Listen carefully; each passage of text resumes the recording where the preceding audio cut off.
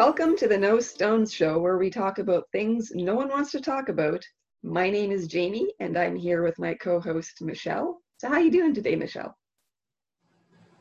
I'm doing pretty good. I'm feeling a little bit weird. And you already know this, but the world might not. I found out some news yesterday, and I really don't know how to feel about it. For about 6 months, I had a young man who was essentially stalking me on social media. And a few times it was like, I was kind of worried, like, because he was sharing information he'd figured out about me and everything. And not that I hadn't returned the favor. I mean, I even knew where he lived, but I would never put that on social media. But suddenly he just disappeared one day. And I'd been he made me so nervous that a few times I kind of worried, like, when he was going to pop back up. So I finally did just, like, Google search his name last night to see if he was on other social medias, see if he was talking about me there.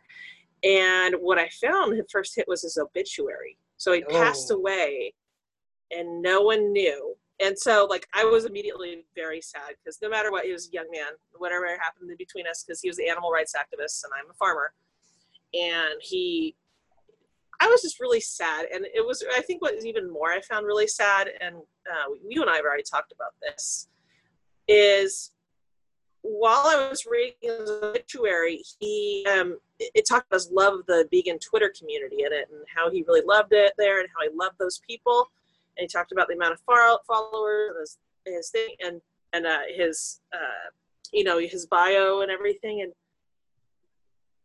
the vegan community hasn't even noticed he's gone. And these were supposed to be his people. And it got me thinking, like, how many, when we go, who really notices we're gone and who really cares? I always joke that people only show up to my funeral to make sure I'm dead. Yeah. But it's like, I feel really bad. Like, how sad is it that the first person to notice that you're gone on the social media, on an area that you loved, is the person that you probably hated the most? And I'm the one who's actually feeling bad and kind of shook by it, whereas the people he interacted with love, like, there's no, like, even, hey, what happened to so-and-so? It's just, they've moved on with their life, having realizing this poor young man isn't even with us anymore. Yeah, they don't. And so it's left me feeling really weird. I don't know how to process it. There's so many mixed feelings between how he treated me, but understanding kind of now where he came from. So I'm just kind of weird. Yeah, the hardest part, well, I'm not going to say the hardest part, but what really is sticking with me is, that nobody noticed. Yeah. Like, that his community, like social media community, seemed to mean so much to him, and he thought he had connections and friends, and he really didn't. Like, nobody notices him. Nobody, I'm struggling with that, to be honest. Like, I don't really feel bad for any interactions we had, because sometimes I was a little bit mean, because he would pester me much and not leave me alone. And I was like, dude, you got to drop this. It's been 4 or 5 months. And then now it's like these people, like, he would interact with, like, usually if, like, for one of us, if we notice someone hasn't been on for a few days, we reach out. It makes me sad. It reminds me that over and over. It reminds me of how I felt when somebody you and I both know, and we didn't have good interactions with them, died by suicide. Yeah. And as soon as I think we both had the same reaction of, as soon as we heard the news, we were like, that's horrible. I know they were horrible to me, but it's still a horrible loss, and we noticed. Yeah. But at the same time, how we felt, the way we were being treated by that person, is still valid. Mm-hmm. Like, I still remember the day I found out that news. I was sitting on the couch in person for years when I heard, because this was a real person, and no matter the interaction we had, there's loved ones left behind, and it was tragic. Yeah, I cried too. I think we cried together over the phone. Yeah. All right. It's so hard. Sorry. So how are you feeling after I brought down the mood? Hey, so for my week, I'm gonna lighten the mood here. Yay! Um, my cat, I haven't spayed her yet, so she's in heat, and she has I already know what been that's like. very vocal about wanting some loving, and she likes to be really loud at night. So one night I got irritated because I couldn't sleep, and I put her in the basement so I couldn't hear her. I don't know how long it took me to notice that she wasn't around the house anymore, but I forgot her in the basement for at least 24 hours, probably longer. And when I went down to look, I went down to the basement 3 times to look, and I could not find her. There was no noise, there was no sign of her. I turned the basement upside down. The third time she let out this teeny tiny, so I could kind of like triangulate her into the corner, and she would not come to me. And so I tried to apologize to my cat, and now she has a very haunted look in her eye. I think I She broke stopped. my cat.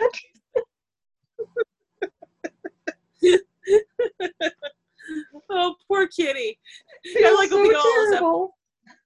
I've watched, someone actually gets locked in the basement, and there's some cat now. Like, I saw a ghost. Like she looks like she looks like she like lived through American Horror Story or something now. Poor I'm not kitty. safe. I'm not safe in my house. I Oh, worked at a cat colony in college where it was in nutritional research, and so it was shower in, shower out, and everything was clean and cut those thousands of care. And we, our job was to clean up after them, pet them, give them some social interaction. But and they'd all go in the heat at the same time. The cats are just no. like humans. And there's nothing like walking in and 200 cats going and like doing that thing where Oh. they turn their butt to and their feet, and like all of them are doing it at the same time. It's like a horror movie. The boyfriend was worse. Like if they were could smell it, they would be going they could pee at you like an emit. Or one time having the duck. Oh my god. Yeah, there's some great memories in that place. Oh my god. Poor kitty. I wonder how she probably saw a ghost of your old cat. They're like, Oh,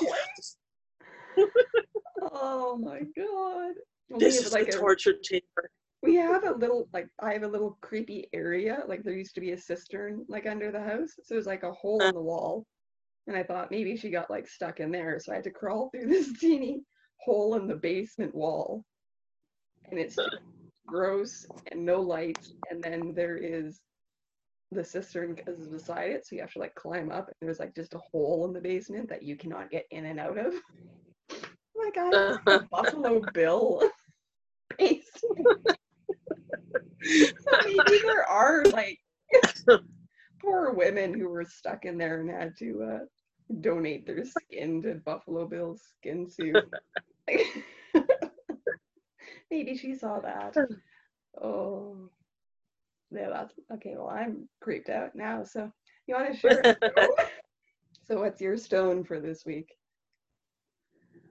Oh, I think my stone is I can hold a grudge. Same, yeah. It's it takes a lot. First off, it takes a lot to get into my life, a little bit. So once I let you in, if you do me dirty, I do not forgive. And so there is a person, and so on social media a few years ago, they really did bad to me. It's not like I really let them in my life, but they still did bad to me. And they've recently come back, and at first it was they expected me to forgive them, and I was like, yeah, not really, but I'll hold you at a distance. But lately, it's just been a repeat of the same behaviors and attitudes. And yesterday kind of blew up too, and I found out about that young man. So I was like, I'm done. So not even going to give them the attention they want. So, but I think about my whole life, I ran into a girl 5 years after high school that was really, really awful to me in high school. And she's like, well, why don't you want to talk to me? I'm like, don't you remember how you treated me? So.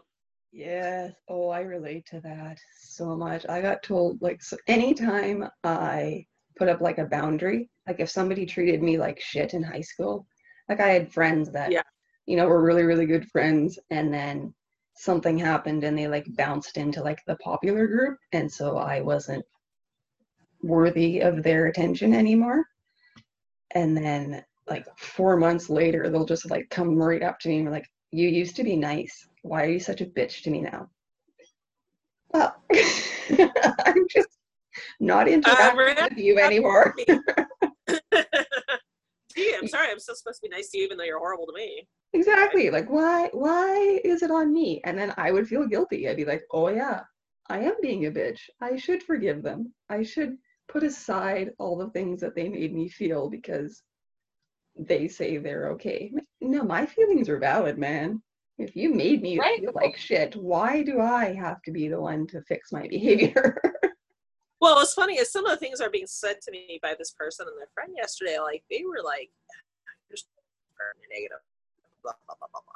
And I'm sitting there, am I? And they're like, no, I'm being gaslighted here. Yes! I mean, I don't like the Dixie Chicks, but like, that song is perfect. Yes, but then if you say you're being gaslighted, it makes you sound like a whiny victim or an asshole. Yeah. Like there's no win. So yeah, block and move on, I guess. Yeah. Exactly. So what is your stone this week? So I'm a nerd, so I like watching documentaries for fun. And I was watching a documentary. I don't know what the job title is. I don't know if he was a linguist or like a vocal coach. But anyway, he was talking about speech patterns. And one of them was vocal fry. And I realized my natural speaking voice has vocal fry, which means you can hear, like I got that little vibration in my voice. And people with vocal fry, you can just hear their vocal cords vibrating more than other people, and it's just like it's a natural form of speech. And then he said something that blew my mind, or he did an example. He spoke, I think he read from the Declaration of Independence himself with vocal fry, and then he got a student of his to read, a female student to read the same section with vocal fry. And when he did it, he sounded authoritative and sure. And there's a lot of actors that can do that. Like I'm thinking Paul Giamatti has really big vocal fry, and he always plays like positions of authority.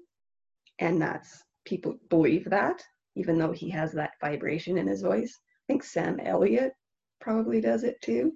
And these are people that we think, oh, you guys, those have powerful, strong voices and they can convey authority with this vocal fry.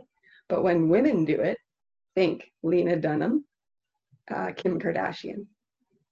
When we have the vibration in our voices, we sound unsure and nervous. Mm-hmm. And it's funny, and I don't think you sound unsure and nervous. I think you sound very confident and authoritative, but I think it's because you're a woman.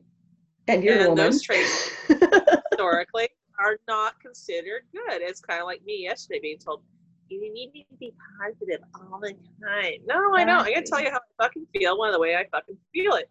And if I'm going to feel in a shitty mood for a few days, there's going to be a few days that you're going to hear pretty shitty thoughts. Yeah, and I don't need to change my behavior around it. But I know it's true. Why do I need to have to learn how to speak with more authority or clearer or project more or alter my voice to make myself sound like I know what I'm talking about and confident, when a man like Sam Elliott and Paul Giamatti get to use their regular voice for the same thing? Why do I need to spend time and energy masking my natural voice? And it irritates me, and I'm pissed off. Also, like the conversation on the science side of Twitter all week, because there was some faux study done where some researchers made fake profiles and set parameters of what is professional and what's not, Oh, I and saw started that. stalking. And then a lot of people like are focused on, well, they found there's no difference between male and females. I'm like, no, it's not about the results. It's about the methodology. It was bullshit designed to just basically stalk and harass people. I'm like, how this even got published? But yeah, like, and it's been the discussion all week is like, and there are women coming forward like, no, you need to do something different. Otherwise, you can't. Yes. Like, honestly, women tell me I need to change my voice. Like, this is not men only. Like, this is women doing it to me too. So this one woman posted in front of a truck, like for her picture for a speech at University of Alberta. And she was wearing a yellow turtleneck and jeans. She looked very pretty. And this woman's like, no, that's inappropriate. You're trying to look sexy like a model. And we need to make sure that we uphold ourselves in the highest authority. And I'm looking at her and she looked like your typical, no offense to Mormons, your typical Mormon girl, like very plain hair, short with round glasses. And she was being very prissy. And I just want to say, are you wearing a long denim skirt too? Because that's code word sister and I have for like, you know, like you are an uptight woman, you're wearing a long denim skirt. Yeah, I'm going to, one of our topics today, I'm going to go into it in a little more detail. So I'll stop right now. Well, oh yeah, we're like, just getting on chatting. Yeah. So, what should we do next? Yeah, should we get to our first anonymous submission? You were going to ask the people how they were doing. Yes, sorry. People. I'm trying to interact more with people. Me too. It's listeners, we appreciate you. We do want to talk to you. We do want to hear from you. So, I want to know how you guys are doing today. So you can go find us on Twitter or Instagram or email us at nostoneshow@gmail.com and just let us know how you doing today. If anything fun happened this week, if anything weird happened this week. Let's just start talking about stuff. So how you doing? And on that note, here comes the first anonymous submission. And I am reading it. So this submission says, as an ag professional, there is no way the world gets to know I struggle with depression. I can support the cause, but to share that detail about myself to the world will end poorly. Farmers will eat their own, but avoid that in a supplier like they are toxic. The stigma is real. I've seen that so many times, and I know not producers, but those that provide services to producers who are very, very afraid of people finding out things about them, whether it's depression, alternative lifestyles, past abuse. We've really done a good job for farmers and ranchers, improving mental health and reaching out and reducing the stigma, but I really feel that we've not really spread that on to agriculture like everyone else. Because let's face it, the producers are a very small segment of agriculture, and they're not even the most important. I know we love to think we are, but we all are important with each other because none of us can operate without the other. And so it's why like some people like have this thing like, oh, I'm better. No, we're not. We need to help everybody. And if you know of a person who's maybe your seed salesman and you know they're going through a tough time, you should support them as you would do your friend or your fellow farmer, you know, who's struggling with the bad year and all the trade wars going on. And because they're struggling too. These people who are helping you out, man, they're worried. Straight to the banker. The banker doesn't want you to fail either. And everything's affecting them. And I really think that the next step is moving on is, okay, now let's help people who help us. It's a hard topic, and I'm glad we're moving forward, but I'm frustrated with the snail's pace it's moving. I agree.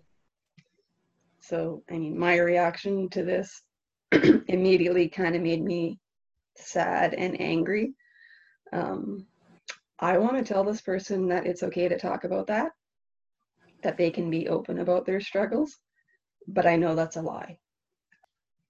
And like you cannot open up about something like that and feel safe in today's environment. There's a real disconnect, I find, between telling people to talk about mental illness and open up and mental health and stress and all that, and actually allowing them to talk about it.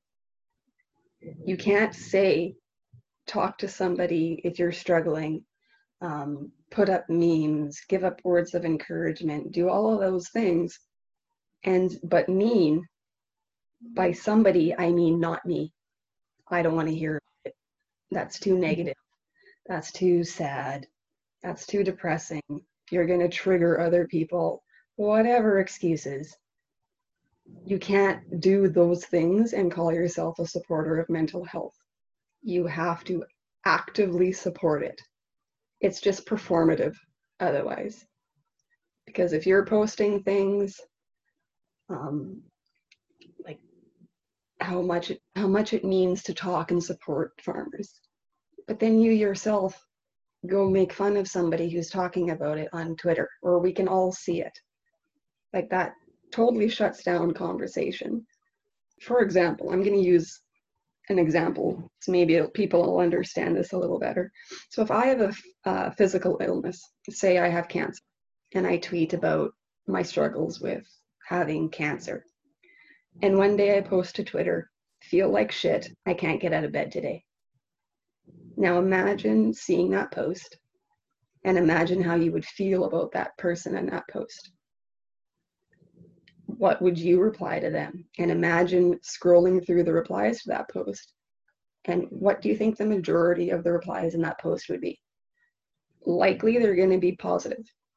There's going to be an overwhelming majority of positive and supportive comments of, you got this, I understand you're struggling, you need to rest, take care of yourself, all of those types of comments. Now let's switch it up. Let's say Steve has depression and he tweets all the time about being sad. And he tweets about his experiences with depression. And one day he posts, feel like shit, can't get out of bed. Now, how do you feel about Steve's post? Do you feel different than the one about cancer? And if you, like, imagine scrolling through that feed under that post that he put, do you think those replies are going to be overwhelmingly positive? Or do you think a lot of them are going to be, you're lazy, get out of bed, go for a walk, exercise?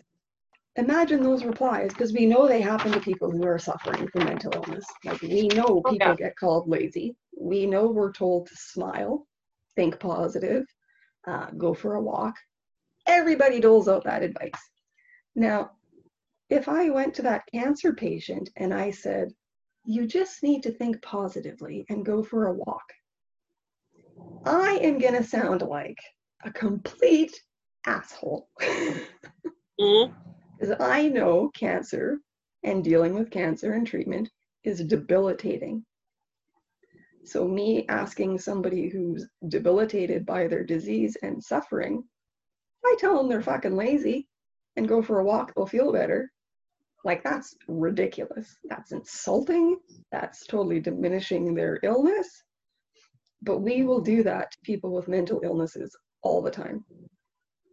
Like, if I post, I'm struggling today, I'm going to get a reply, stop being so negative. Nobody wants to see this on Twitter. Twitter's supposed to be fun, blah, blah, blah. And so that's what I mean by, we're not allowed to talk about it yet. Yes, there's open support of the idea that we need to talk about it, but the actual support is not there yet. Like, we need to shift a cultural norm. We need to think of suffering from mental illness, which is debilitating and chronic, is no different than suffering from cancer. Like, there should be your empathy shouldn't change for the person. Your compassion shouldn't change for the person. Your manners shouldn't change. They're both chronic illnesses. I'm going to get threats for this, and I'm willing to take it. But in my experience, ag as a whole is about 10 years behind the rest of the world. And so when I see people in ag saying, we've done so much, we've moved so forward, people are free to talk about it, what you're seeing is the outside world. So the outside world is 10 years ahead of where ag is. So yes, there are people openly talking about it in the outside world because there are enough people there that support that type of conversation. In ag, that's not the reality. Like if you talk to people in agriculture who are suffering from mental illness, they will tell you stigma is still very alive and well. And sometimes it comes down to you will put your life on the line if you talk about it. You can lose your job. You can lose customers. You can attract a bunch of hate on your social media, like negative stuff just gets piled onto you. Mm-hmm. And the way to stop that is people need to first educate themselves on what mental illness is and what it feels like and what the symptoms are and what the treatments are and how successful the treatments are. And two, you need to listen to people with mental illnesses when we talk about them. Because some guy who's never been depressed in a day in his life can't speak to the experience of having depression. So talk to the people who actually have it. So when I was reading this, I wanted to say, speaking out about your mental health or mental illness is brave right now, and it shouldn't be, but it is. And on the first episode, I flat out came out, and my stone was, I have general anxiety, I have social anxiety, depression, and PTSD. Now, I said that on the first episode because I had a huge fear of saying that. Well, my fear was actually that if I didn't say it that first episode, somebody was going to expose me, with air quotes, and weaponize my mental illness against me to undermine my authority, undermine my character, undermine my voice expertise. And so I was concerned I was going to get burned by somebody discovering this about me. And so that was my motivation. I wasn't being brave. I was protecting myself, essentially, is my mindset. And after that first episode, I got an email that said, as someone who went through a very dark time last year and is still coming to terms with it all, thank you for being so honest at the start. And I was like I told you about my mental illness as a self-serving purpose, like a protection, because I didn't want it to bite me in the ass later. And it dawned on me when I read this anonymous submission that was actually seen as brave. I don't think it was brave. It's just it's me. But other people will see it as brave because we all know if somebody's open about a struggle, you're going to face a lot of backlash and you're going to face negativity. And to constantly face that backlash and negativity and come out of it okay is friggin' hard. Yeah. And so, and I mean, you don't have to go to school to learn about mental illness. You don't have to buy books. You don't have to take a course. There's mental resources everywhere. I mean, the easiest way is sprinkle some people into your social media that are respected experts in the field, or people with mental illnesses talk openly about it. Because then every day you're just going to learn a little tidbit more, and in a fun way. Like, for example, when I joined TikTok, I followed an account called Schizophrenic Hippie, and it's a man who has schizophrenia, and he was in prison for a while, so he has the stigma of being an ex-convict also. But he can explain his symptoms of schizophrenia so well with audio and visuals. And I've learned far more in a couple of months of following him in his little 1-minute videos than I ever did in all my education about schizophrenia. So just find people you can learn from and just put them into your social media, your everyday. It doesn't have to be a big lifestyle change. I'm always shocked on like the corners you can find on TikTok, like that are so positive and can really help you. I never thought like this stupid little app that my daughter used to dance on called Musical.ly 5 years ago would like turn into this great social experiment where it's really opened up doors to viewing cultures you'd never really get to be exposed to before, and also just individual lives and people and what's going on. And so I have to recommend following it. I mean, I love it. Like I never thought I'd get addicted to it, but I'll spend a half hour. I thought TikTok was the most ridiculous thing ever and didn't want to get it. And then, I mean, in the beginning, there was a ton of like really funny videos, but as I started following people, I started getting so much good content, like so much. It's entertaining, but it's changing my mind. I'm learning so much new stuff. And I mean, it's progressing myself and increasing my understanding of other people through entertainment. I mean, how hard is that? Yeah. Do you want to go to our second story? Okay, so, and this was another submission that we originally received back in May when we first started exploring the idea of doing this podcast. So thank you to who shared this. So I was in a polyamorous relationship with BDSM elements for 9 years. I was monogamous, but he had other girlfriends. Some of his partners I knew of and others I didn't. I thought it was the only way to keep him, although the lifestyle was really painful 80% of the time, especially because I'm Christian. I held on for the 20% of normalcy I had because I didn't think I could do better. Yeah. I should probably explain to polyamory, because I once mentioned it on Twitter and I got like, what is that? So I think you could probably explain it better. Oh God. Oh, on the spot pressure. So a polyamorous relationship is, so we have monogamous relationships. So one. So monogamous is a relationship just between two people. So usually we see marriage as a monogamous relationship. Polyamorous means you have multiple partners. And I mean, it doesn't mean you have multiple sex partners necessarily. You just have multiple partners in your life. And then like you have the same, like an intimate relationship with them. Some people do very well in polyamorous relationships because maybe they can't get everything they need from one specific person. So they can kind of create a full experience, a full life with other people, other consenting people. Consenting, not like something you watch on a YouTube video. Yes, it has to be consenting. So it's essentially a different lifestyle. And it's not immoral, it's not wrong, it's not bad, because it is between consenting adults. And the key is all the adults in the polyamorous relationship consent. Does that make sense? Yeah. All right. It's like the Oneida Society back in the 1800s. And if Oneida sounds familiar to you, it's because they still make knives and it was the society who started them.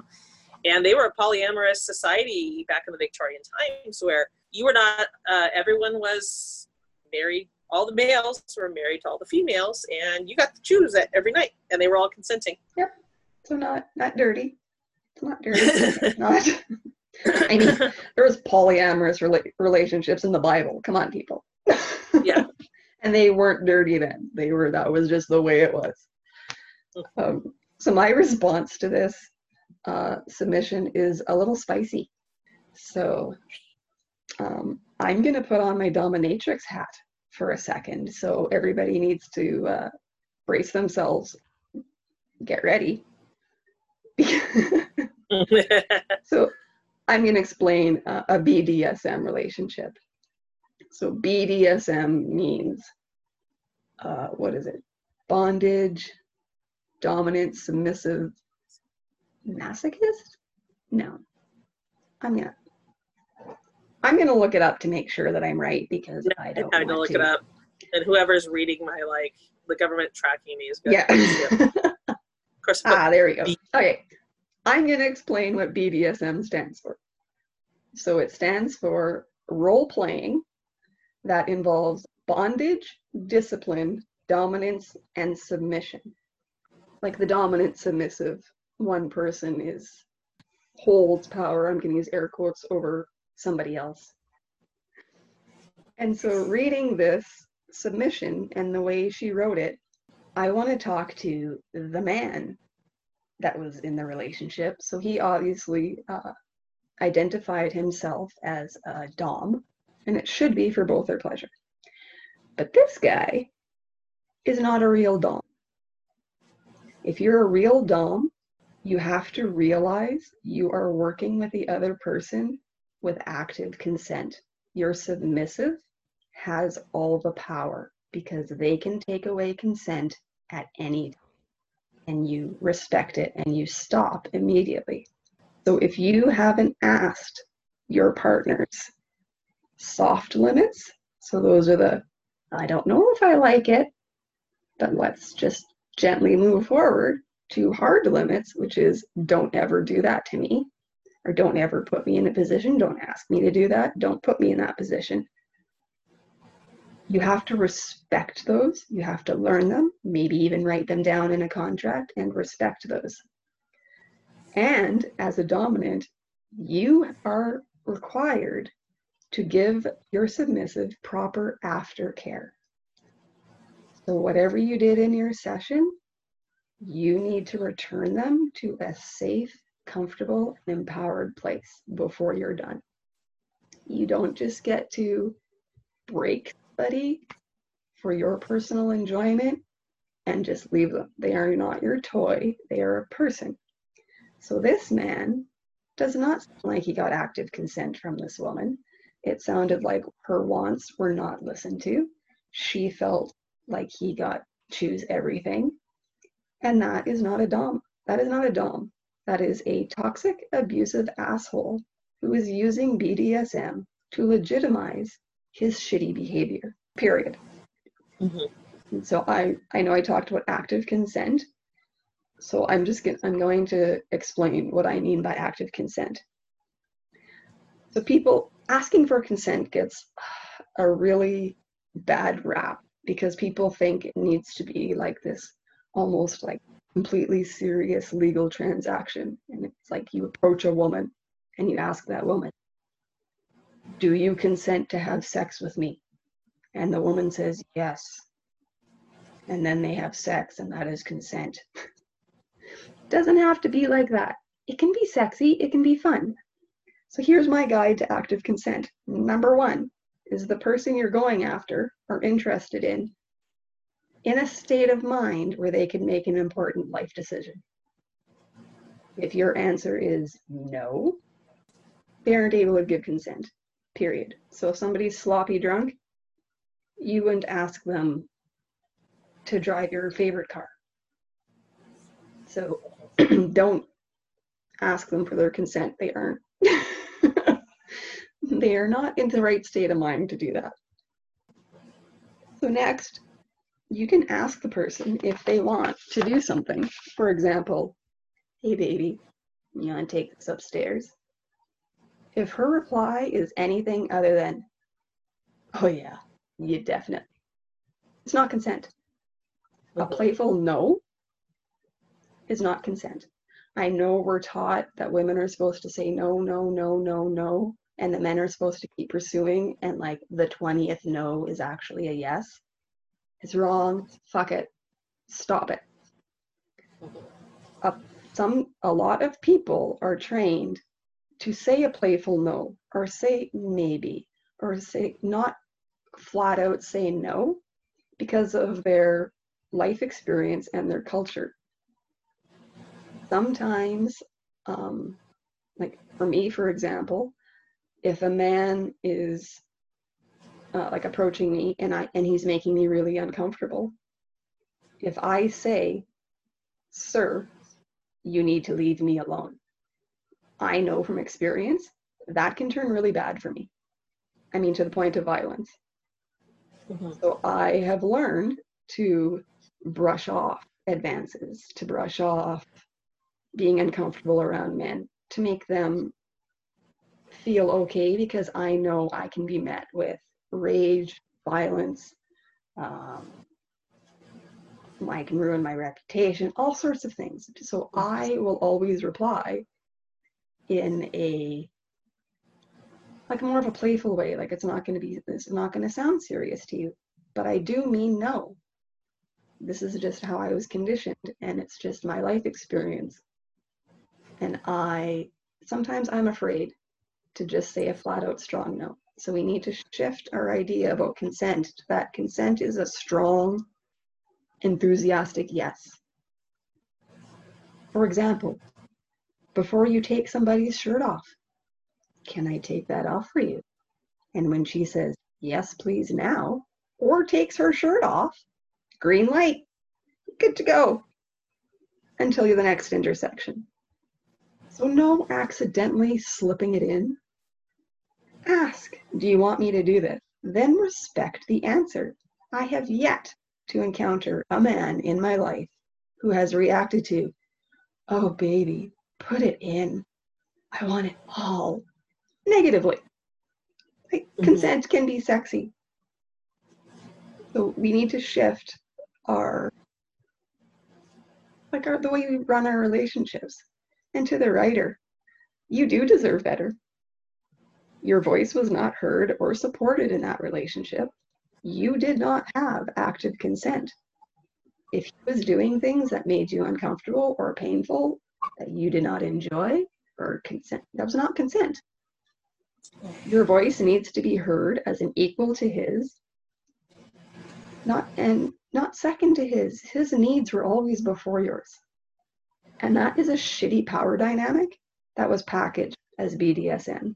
If he was a true dominant, you would have felt like a goddess, because a skilled dom would have made you feel empowered and cared for, regardless of what they did in a session. That's my lecture on being a dominant. And I think you kind of addressed what I want to say, but I want to say it in a little bit different way. And what I understand about polyamorous relationships, and I think it's like, from what I understand of the swinger community, and I'm not sure like if swingers and polyamorous is considered the same or a little bit different. And I'm not a swinger, so don't anyone. Sometimes someone's like, "Oh, Michelle's a swinger, yay!" No, but I have like done a little bit of research into the lifestyle, and I've watched a few documentaries and watched a TV show about 10 years ago on it. And it's, from what I understand, is like if you're in a relationship like that, the partner's supposed to know about everything and have everything cleared through them. And so if this person didn't know about partners, or they were just being kind of sprung on them, that was definitely, this was a person who was looking to get some extra on the side, and they were like trying to claim it's, oh, we're polyamorous. No, then she would have had inputs and should have been aware of every single thing and given the opportunity herself to have other relations herself, because it really sounds like to me this person was controlling. She had to stay monogamous, but he didn't. And I mean, to me, that's just a giant red flag. And again, everything's about consent. Whatever a consenting adult does, not going to judge lots of lifestyles. And I could see how it was hard to align that with their Christian upbringing. Because, for those of us who grew up Christian, you find your spouse, and that's supposed to be your forever partner. But the reality is, I mean, do us divorcees count as polyamorous? Serial monogamy? Probably. Maybe that's why it's so bad to be divorced. Yeah. I mean, so, I understand that it can really be hard, like, to rectify that lifestyle with your religious beliefs. And I don't think God is going to hold it against you. The God I believe in, It's like that country song. Well, the heaven I'm going to is going to be full of thieves and prostitutes. Oh. It's no one God loves, and he's going to free. I don't believe in the vengeful God that the people knocking on my door tell me about. So it's, I hope they have healing for all of these. So we're going to do something different here for last story. This is a crossover with your other podcast, the No Shit Show. And on that show, you guys discuss social media posts.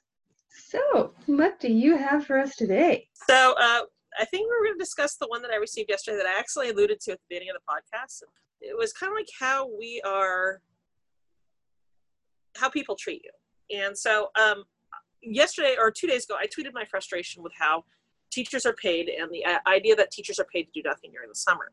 When the reality is we are paid per diem, which means per day. Yes, sorry if I'm being very layman here.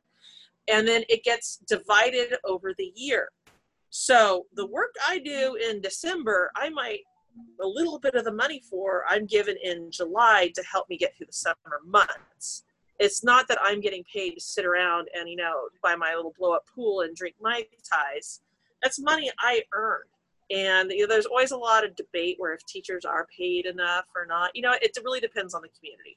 But if you look at most communities, if you compare the educational level that a teacher requires to get the job, compare it to other jobs in the area that require the same amount of education, yes, go ahead and subtract off 20% because we don't work 20%. We are still vastly underpaid compared to our peers with similar education levels. And, but we work for children. We're not supposed to complain. We're just supposed to be happy with it and never say anything. So I said I was frustrated because there are large school districts that requires teachers to withhold those monies. And I'm talking about, these are the districts that have hundreds of thousands of teachers because in the 9 months they're holding your money, they make a lot of interest, and it's a money maker for the school district. We forget that everyone goes, oh, schools are not a business, and that's why they fail. But every school district has a CBO. I think that's their title, and it is run like a business. So they found a way to make some extra money, and it's not that I'm necessarily against that, but I'm tired of the perception that we get paid for nothing. And then I'm also tired of being expected to be thankful for it. No, that's my money. I earned it and I'm professional. I shouldn't be begging for my money. So I basically had to tweet this frustration. So I received this feedback. I said, this tweet is bad. I followed you a long time ago because you were funny and uplifting. Lately, it's all about arguments. I'm an ex-school board chair. Most don't keep money from teachers. Most give all they can and really make interest. Start being positive. And then his friend added in about how I'm just a keyboard smasher and I talk tough behind a screen. Little my dad and both my husbands and most men in my life, both my husbands, would say I'm mouthier in person. But here's my experience. And I've worked in a variety of school districts in a few states.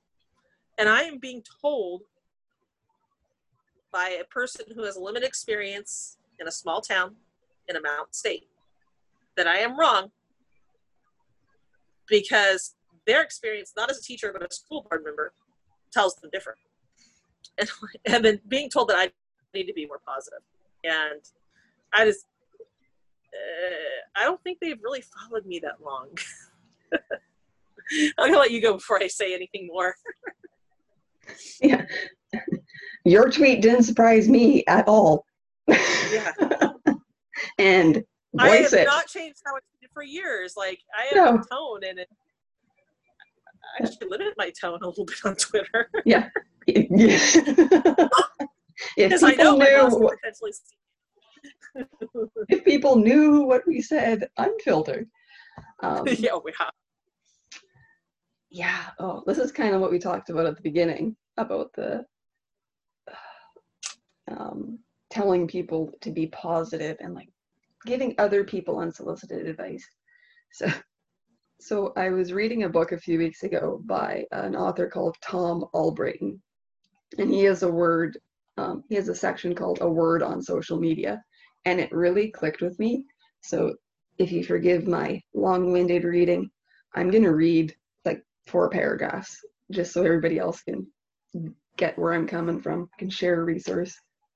So he wrote, personally, I find social media makes a good mood better, but a bad one worse. If you're feeling upbeat and you put that out into the world, you'll get more positivity in return.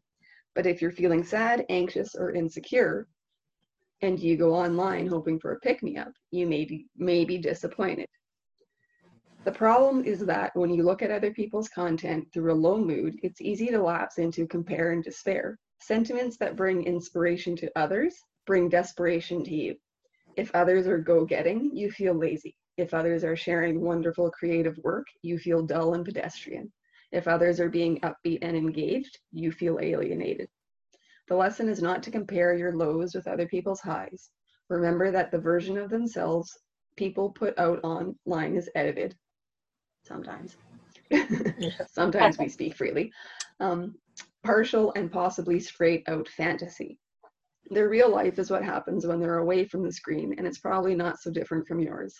Sometimes we treat social media like an emotional lottery, gambling time and attention in the hope of a big payoff. But there's no jackpot that will repay those wasted hours. The best you're going to get is the fleeting satisfaction of a few likes, a funny joke, or a kind reply. So instead of endlessly scrolling, log off and do something more constructive, something that will build up your confidence, or at least not undermine it. And that blew my mind when I read that, because I've always wondered why I have such a love-hate relationship with social media. Social media is an amazing resource. I have met experts in fields of all different subjects. I get to talk to them one-on-one. I get to learn things. I get to learn new experiences. I learn new information. People support me. I have a little community. Those are all wonderful things. But sometimes social media is just a hellscape. And after reading that, I'm realizing social media is always the same. How we feel about it when we're on it is a reflection of our mood.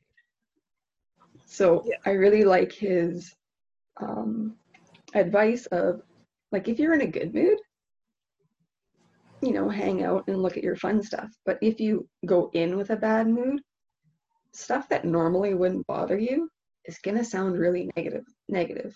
So like this person seeing your tweet, I would say it's not you being negative in your post.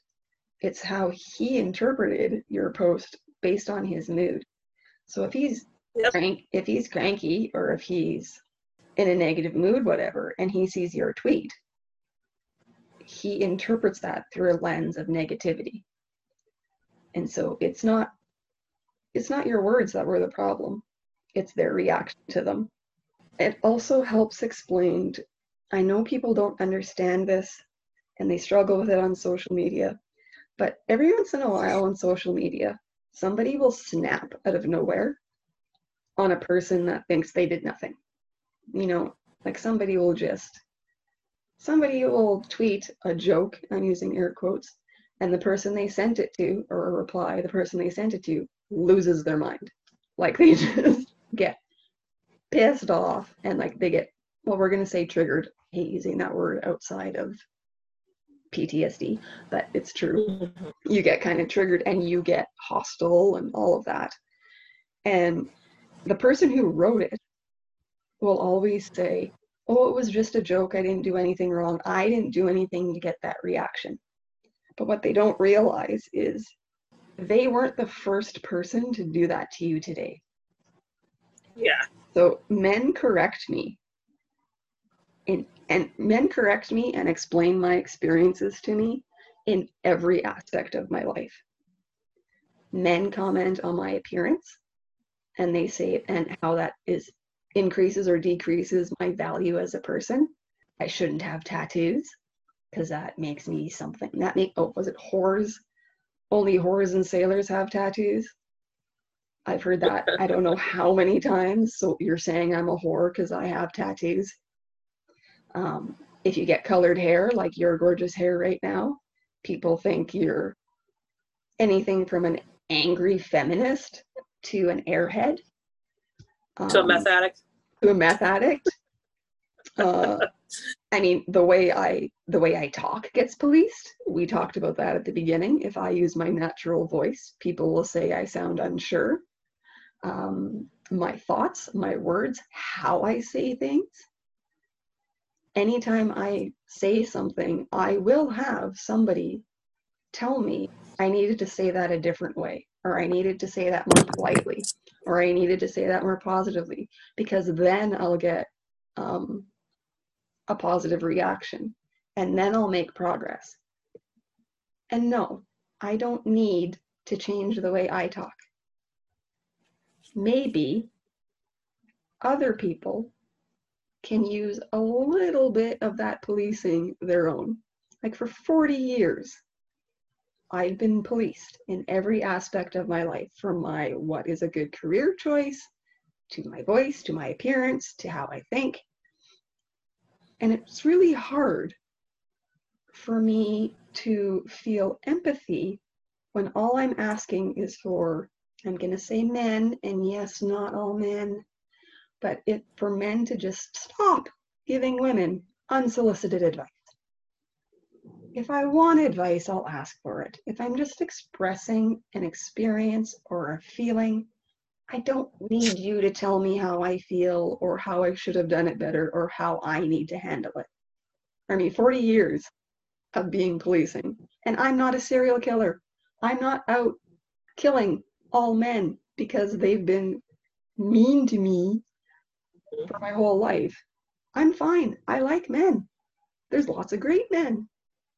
But unfortunately, there's a big enough percent of bad men that find their way to women every day.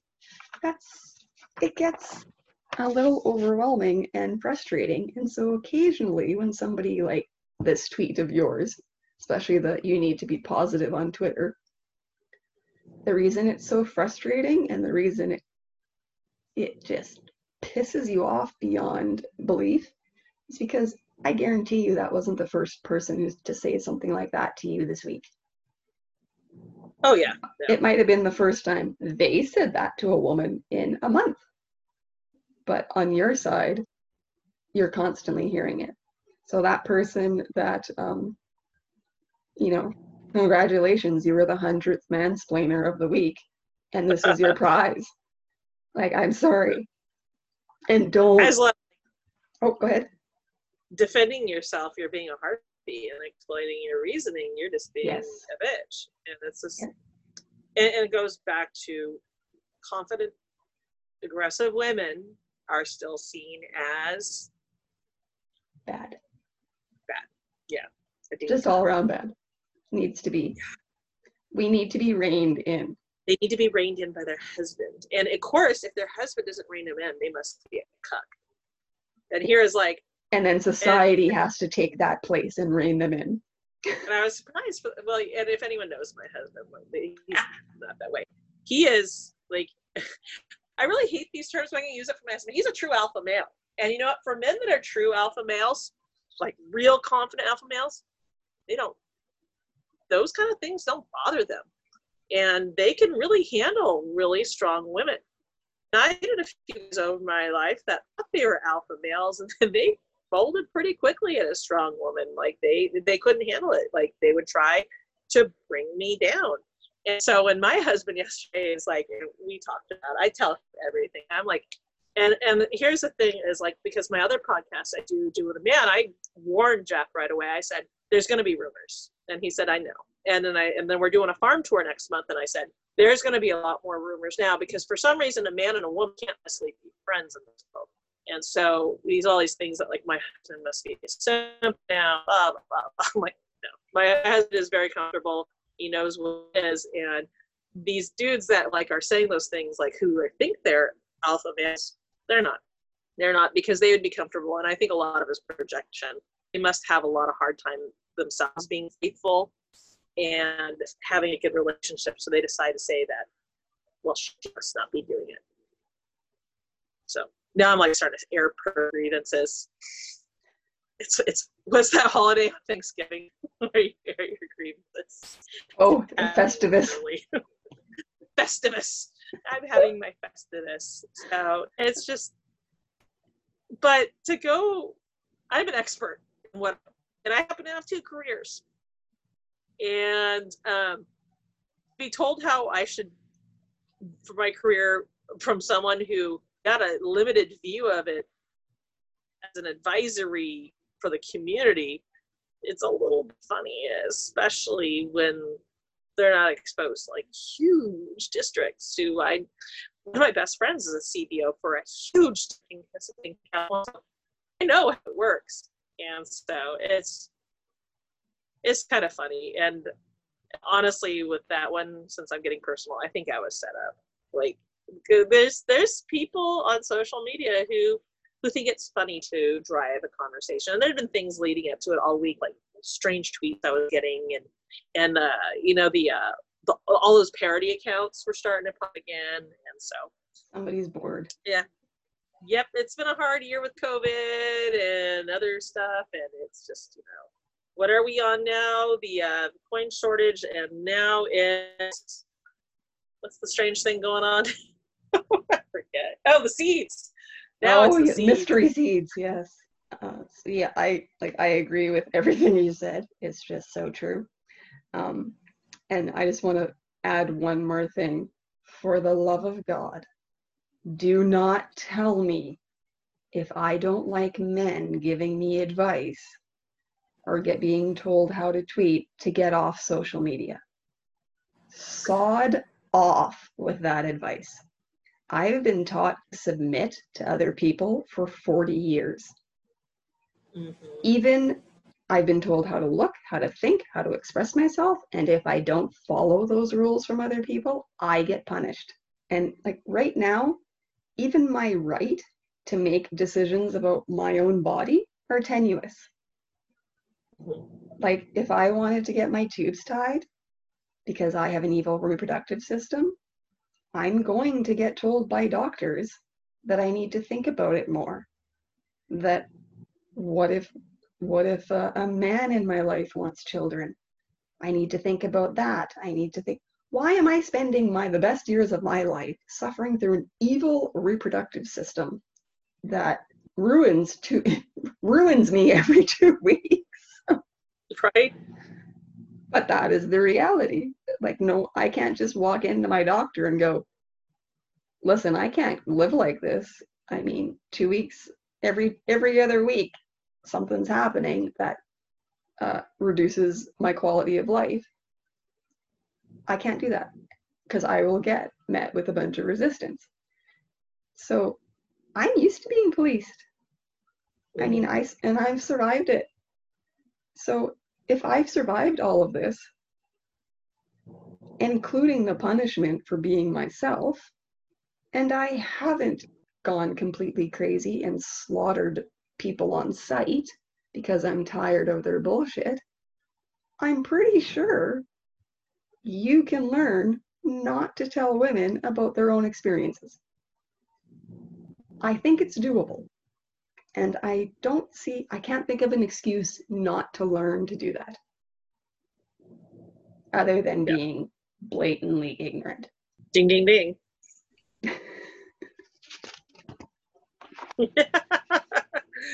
It's been a gaslighting month, so I'm primed, and I'm at 90% capacity for tolerance of gaslighting, and it just keeps popping up. Yeah. Any more for you to say on it? No, not about that. So we are going to try something new today. Usually we're ending off our podcast with a TikTok or an audio or something that was just kind of left people on a good note. And I was on TikTok and I found this healing exercise, and it's about a minute long, and I tried it and I found it really worked for me. So I think this week we're going to try guiding you through that same experience to end the show, and then we'll just, you'll just get a moment of mindfulness and the show will end. So Okay. are we up for this? Yep. Now, you don't have to do it right now if you're listening, because you're going to want to be in a place that's quiet and that you're not going to be disturbed and that you just feel totally comfortable in. So, if you're at work or maybe you're in your car driving and listening to this, you can pause it and do it later when you're at home relaxed or something. So the first thing we need to do is just everybody take a deep breath. Inhale for 3. Exhale for 3. And then just focus on my voice and just follow my instructions. So first, I want you to take one of your hands and I want you to put it over your heart. Now feel your heart beating that little bit and just kind of focus on it. Take your other arm. I want you to wrap it around yourself like you're giving yourself a hug. Hold yourself like this. Now close your eyes. Now I want you to picture yourself at a moment in your childhood when you experienced trauma. Remember the situation, where it was, what age you were, what you looked like, how you felt, and focus on that memory. Now picture your current self, so the person you are today who's made it through all of that. Picture your current self wrapping your arms around your child self, just like you're doing right now, and hold your child self. Now tell your child self you're safe now. Say it to your child in your head. You're safe now. Picture comforting your child self in that traumatic moment. Picture yourself hugging them, supporting them, and radiating love. Feel it coming from your current self and receiving it as your child self. Now just sit here and just imagine supporting your child self through that traumatic period.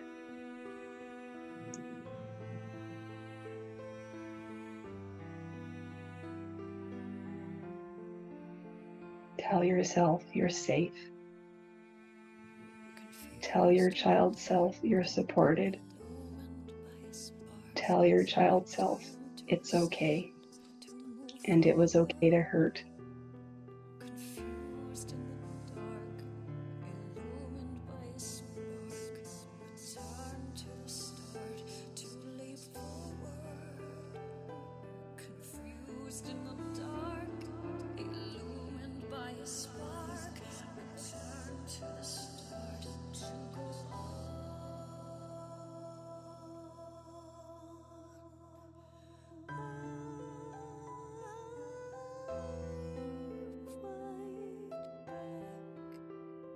Against the shadow,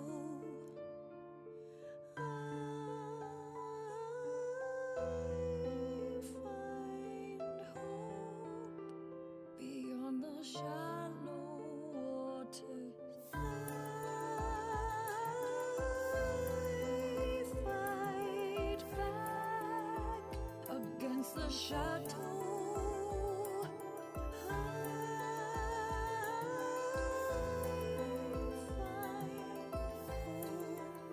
And release.